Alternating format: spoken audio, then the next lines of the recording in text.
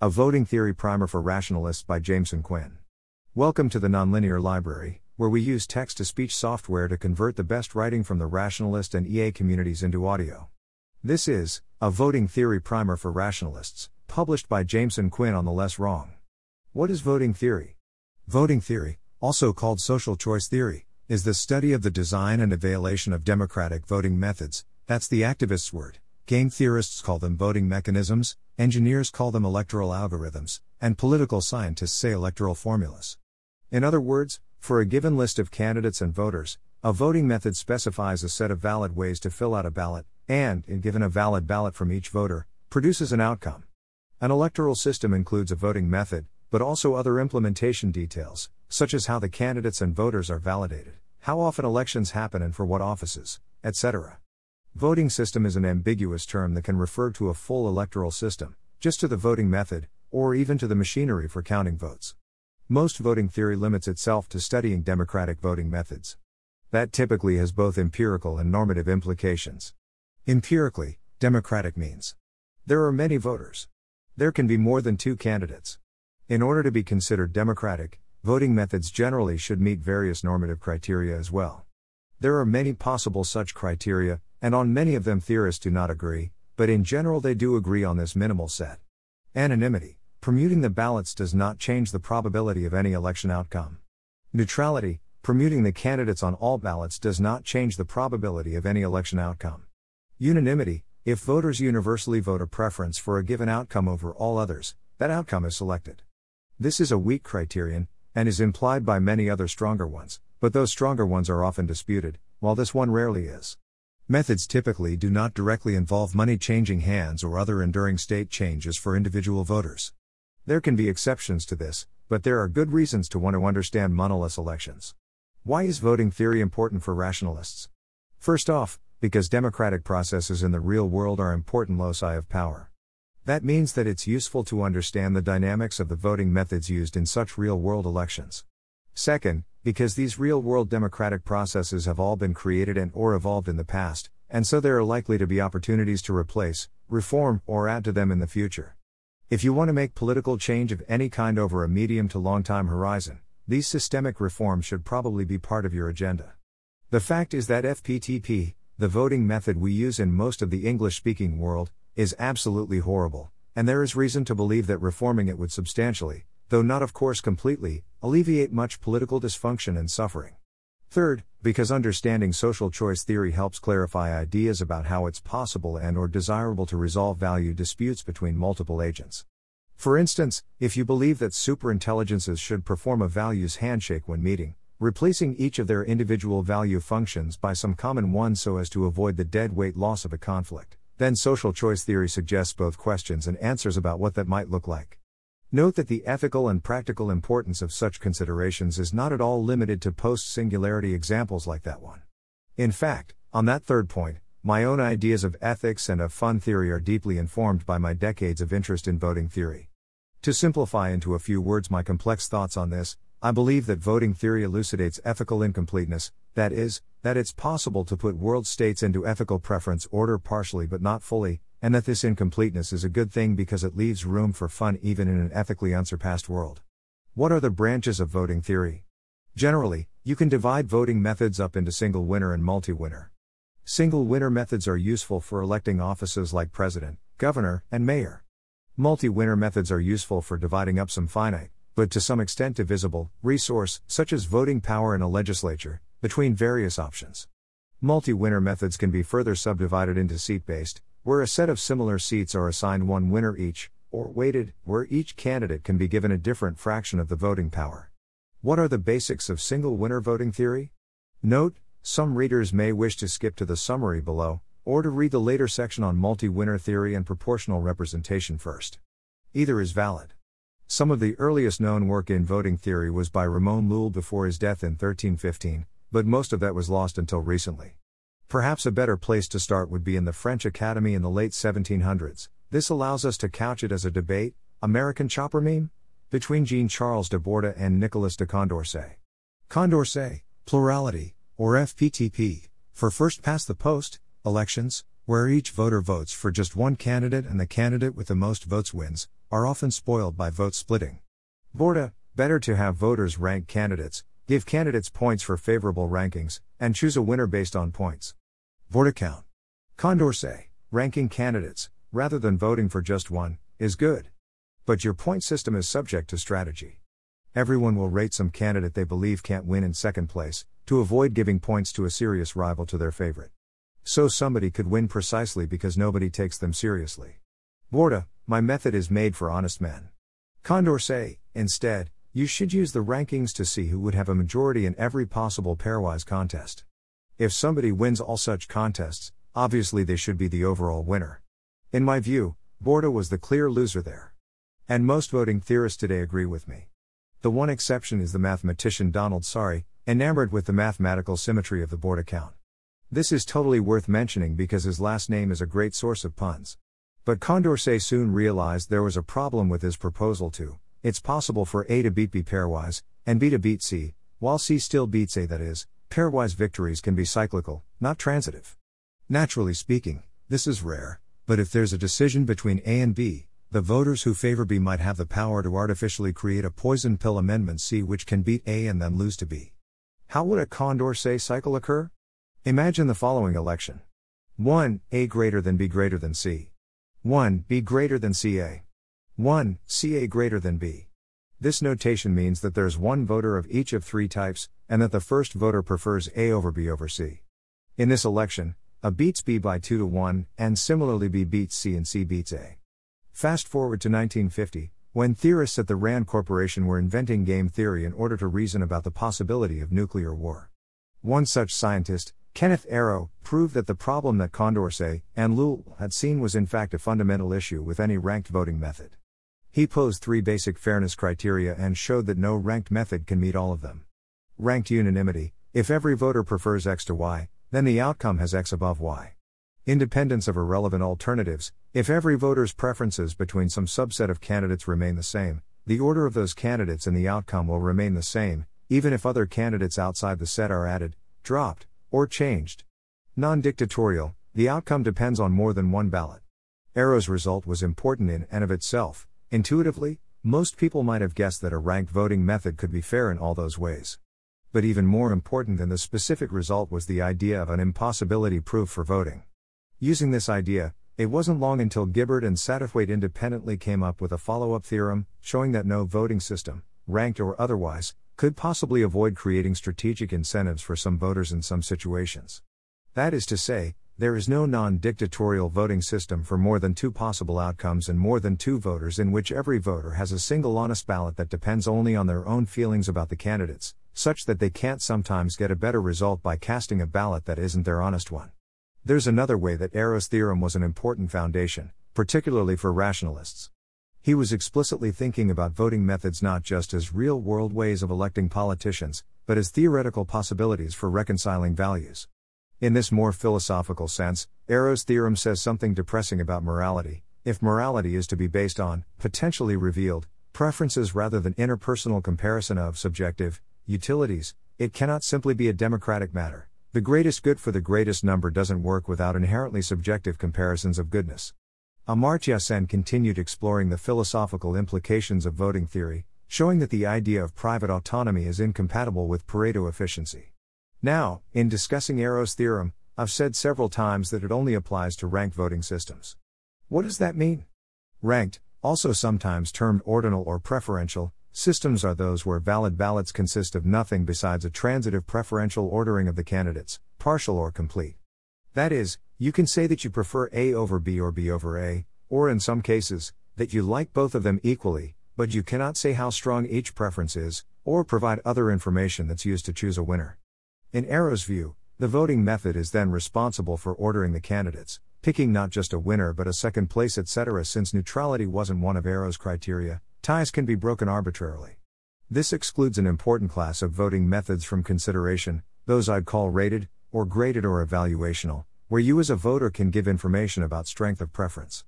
Arrow consciously excluded those methods because he believed, as Gibbard and Satterthwaite later confirmed, that they'd inevitably be subject to strategic voting.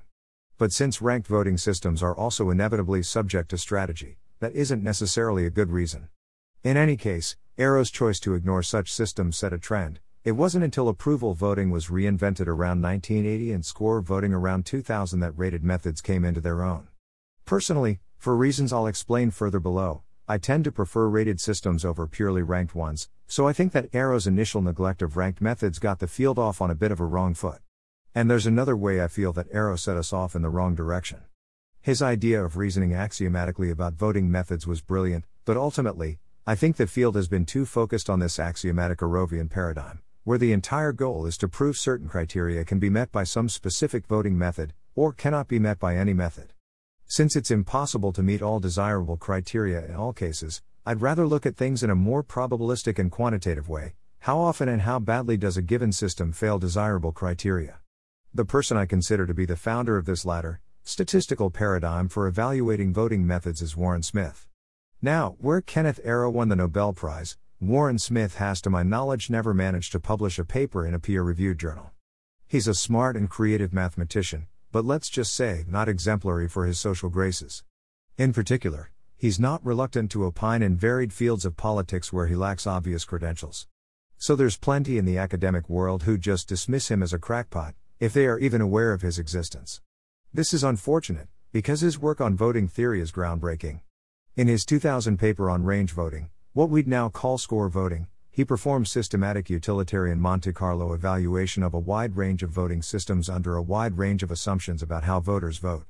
In other words, in each of his simulations, he assumed certain numbers of candidates and of voters, as well as a statistical model for voter utilities and a strategy model for voters. Using this statistical model, he assigned each virtual voter a utility for each candidate. Using the strategy model, he turned those utilities into a ballot in each voting method, and then he measured the total utility of the winning candidate, as compared to that of the highest total utility candidate in the race. Nowadays the name for the difference between these numbers, scaled so that the latter would be 100% and the average randomly selected candidate would be 0%, is voter satisfaction efficiency, VSE. Smith wasn't the first to do something like this. But he was certainly the first to do it so systematically, across various voting methods, utility models, and strategic models. Because he did such a sensitivity analysis across utility and strategic models, he was able to see which voting methods consistently outperformed others, almost regardless of the specifics of the models he used. In particular, score voting, in which each voter gives each candidate a numerical score from a certain range, say, 0 to 100, and the highest total score wins, was almost always on top, while FPTP was almost always near the bottom. More recently, I've done further work on VSE, using more realistic voter and strategy models than what Smith had, and adding a variety of media models to allow varying the information on which the virtual voters base their strategizing. While this work confirmed many of Smith's results, for instance, I still consistently find that FPTP is lower than IRV is lower than approval is lower than score. It has unseated score voting as the undisputed highest VSE method. Other methods with better strategy resistance can end up doing better than score. Of course, something else happened in the year 2000 that was important to the field of single winner voting theory, the Bush-Gore election, in which Bush won the state of Florida and thus the presidency of the USA by a microscopic margin of about 500 votes. Along with the many electoral system irregularities in the Florida election, a mass purge of the voter rolls of those with the same name as known felons, a confusing ballot design in Palm Beach, antiquated punchcard ballots with difficult to interpret hanging chads, etc., was one important voting method irregularity. The fact that Ralph Nader, a candidate whom most consider to be ideologically closer to Gore than to Bush, got far more votes than the margin between the two, leading many to argue that under almost any alternative voting method, Gore would have won. This, understandably, increased many people's interest in voting theory and voting reform. Like Smith, many other amateurs began to make worthwhile progress in various ways, progress which was often not well covered in the academic literature. In the years since, substantial progress has been made. But we activists for voting reform still haven't managed to use our common hatred for FPTP to unite behind a common proposal. The irony that our expertise in methods for reconciling different priorities into a common purpose hasn't let us do so in our own field is not lost on us.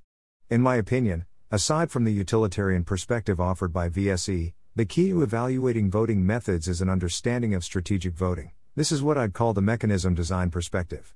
I'd say that there are 5 common anti-patterns that voting methods can fall into, either where voting strategy can lead to pathological results, or vice versa. I'd pose them as a series of 5 increasingly difficult hurdles for a voting method to pass. Because the earlier hurdles deal with situations that are more common or more serious, I'd say that if a method trips on an earlier hurdle, it doesn't much matter that it could have passed a later hurdle. Here they are. 0. Dark horse. As in Condorcet's takedown of Borda above, this is where a candidate wins precisely because nobody expects them to. Very bad, but not a serious problem in most voting methods, except for the Borda count. 1. Vote splitting, spoiled elections. Adding a minor candidate causes a similar major candidate to lose. Very bad because it leads to rampant strategic dishonesty and in extreme cases two-party dominance, as in Duverger's law.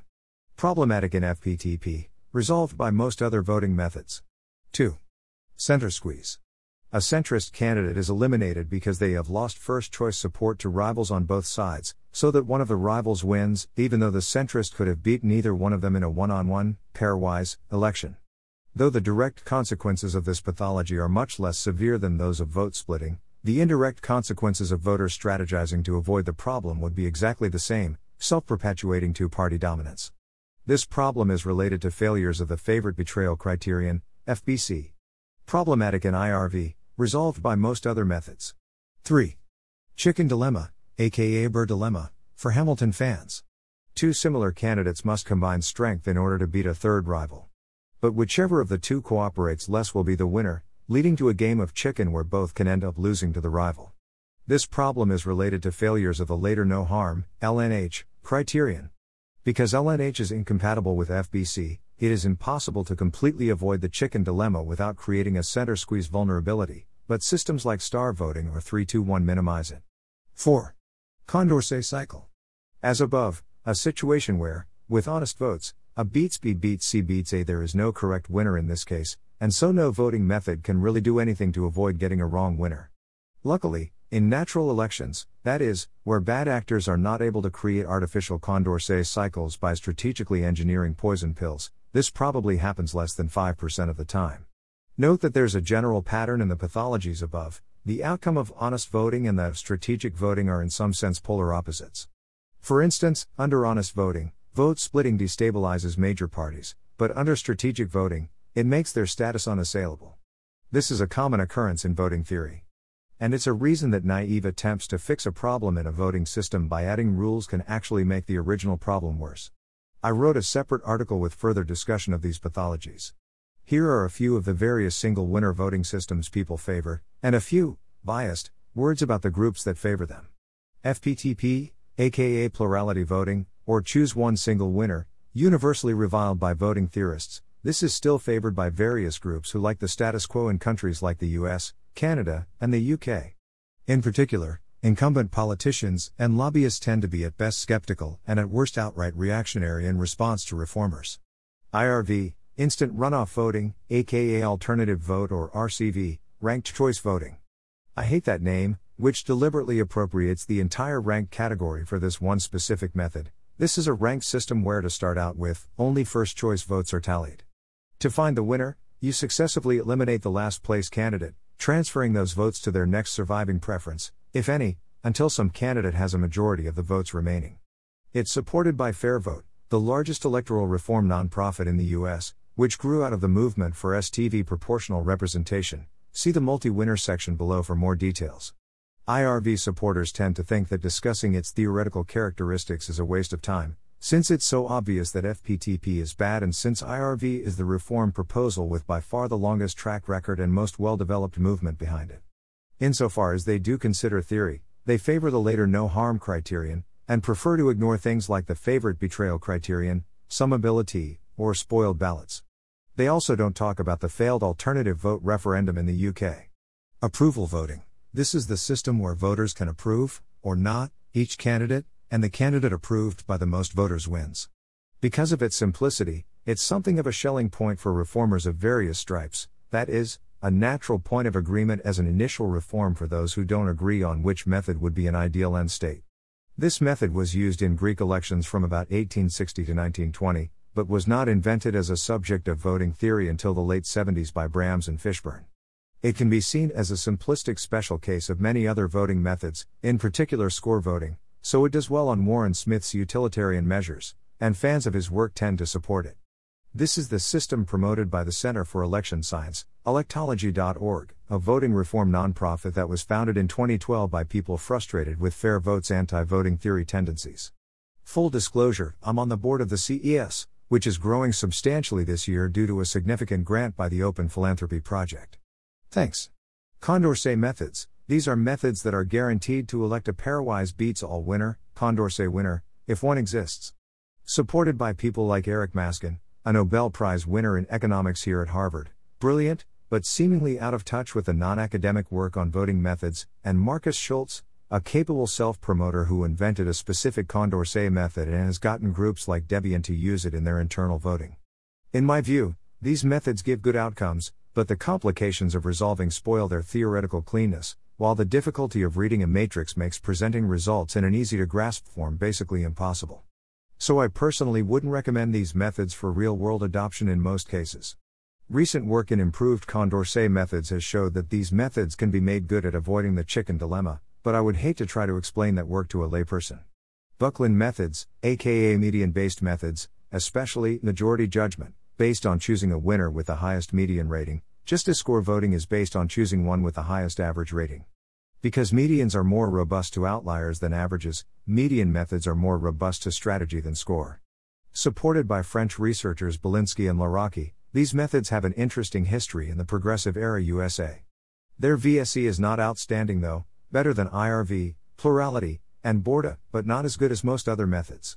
Delegation-based methods, especially SOTA, simple optionally delegated approval. It turns out that this kind of method can actually do the impossible and avoid the Gibbard-Satterthwaite theorem in practice. The key words there are in practice. The proof relies on a domain restriction, in which voters' honest preferences all agree with their favorite candidate, and these preference orders are non-cyclical, and voters mutually know each other to be rational. Still, this is the only voting system I know of that's 100% strategy-free, including chicken dilemma, in even such a limited domain. The proof of this is based on complicated arguments about convexity in high-dimensional space, so sorry, it doesn't fit here. Due to its complexity, this is probably not a practical proposal, though. Rated runoff methods, in particular star and 3-2-1, these are methods where rated ballots are used to reduce the field to two candidates, who are then compared pairwise using those same ballots. They combine the VSE advantages of score or approval with extra resistance to the chicken dilemma. These are currently my own favorites as ultimate goals for practical reform, though I still support approval as the first step. Quadratic voting, unlike all the methods above, this is based on the universal solvent of mechanism design, money, or other finite transferable resources. Voters can buy votes, and the cost for n votes is proportional to n squared. This has some excellent characteristics with honest voters, and so I've seen that various rationalists think it's a good idea, but in my opinion, it's got irresolvable problems with coordinated strategies. I realize that there are responses to these objections, but as far as I can tell, every problem you fix with this idea leads to two more. TL, DR? Plurality voting is really bad. Borda count is 2. Arrow's theorem shows no ranked voting method is perfect. Gibbard-Satterthwaite theorem shows that no voting method, ranked or not, is strategy-free in all cases. Rated voting methods such as approval or score can get around Arrow, but not Gibbard-Satterthwaite. Utilitarian measures, known as VSE, are one useful way to evaluate voting methods. Another way is mechanism design. There are 1+4 voting pathologies to worry about. Starting from the most important and going down, dark horse rules out Borda, vote splitting rules out plurality, center squeeze would rule out IRV, chicken dilemma argues against approval or score and in favor of rated runoff methods, and Condorcet cycles mean that even the best voting methods will fail in a few % of cases. What are the basics of multi-winner voting theory? Multi-winner voting theory originated under parliamentary systems, where theorists wanted a system to guarantee that seats in a legislature would be awarded in proportion to votes. This is known as proportional representation, PR, prop rep, or #prop rep. Early theorists include Henry Drupe and Charles Dodson, Lewis Carroll. We should also recognize Thomas Jefferson and Daniel Webster's work on the related problem of apportioning congressional seats across states. Because there are a number of seats to allocate, it's generally easier to get a good answer to this problem than in the case of single winner voting. It's especially easy in the case where we're allowed to give winners different voting weights. In that case, a simple chain of delegated voting weight guarantees perfect proportionality. This idea has been known by many names: Dodson's method, asset voting, delegated proxy, liquid democracy, etc. There are still some details to work out if there is to be a lower bound on final voting weight, but generally it's not hard to find ways to resolve those. When seats are constrained to be equally weighted, there is inevitably an element of rounding error in proportionality. Generally, for each kind of method, there are two main versions, those that tend to round towards smaller parties, St. Log, Webster, Hare, etc., and those that tend to round towards larger ones, Tont, Jefferson, Droop, etc. Most abstract proportional voting methods can be considered as greedy methods to optimize some outcome measure. Non-greedy methods exist, but algorithms for finding non-greedy optima are often considered too complex for use in public elections. I believe that these problems are NP-complete in many cases, but fast algorithms to find provably optimal outcomes in all practical cases usually exist. But most people don't want to trust voting to algorithms that nobody they know actually understands. Basically, the outcome measures being implicitly optimized are either least remainder, as in STV, single transferable vote, or least squares, not used by any real-world system, but proposed in Sweden in the 1890s by Thiele and Fragman. STV's greedy algorithm is based on elimination, which can lead to problems, as with IRV center squeeze. A better solution, akin to Buckland median methods in the single winner case, is BTV, Buckland transferable vote. But the difference is probably not a big enough deal to overcome STV's advantage in terms of real-world track record. Both STV and BTV are methods that rely on reweighting ballots when they help elect a winner. There are various reweighting formulas that each lead to proportionality in the case of pure partisan voting.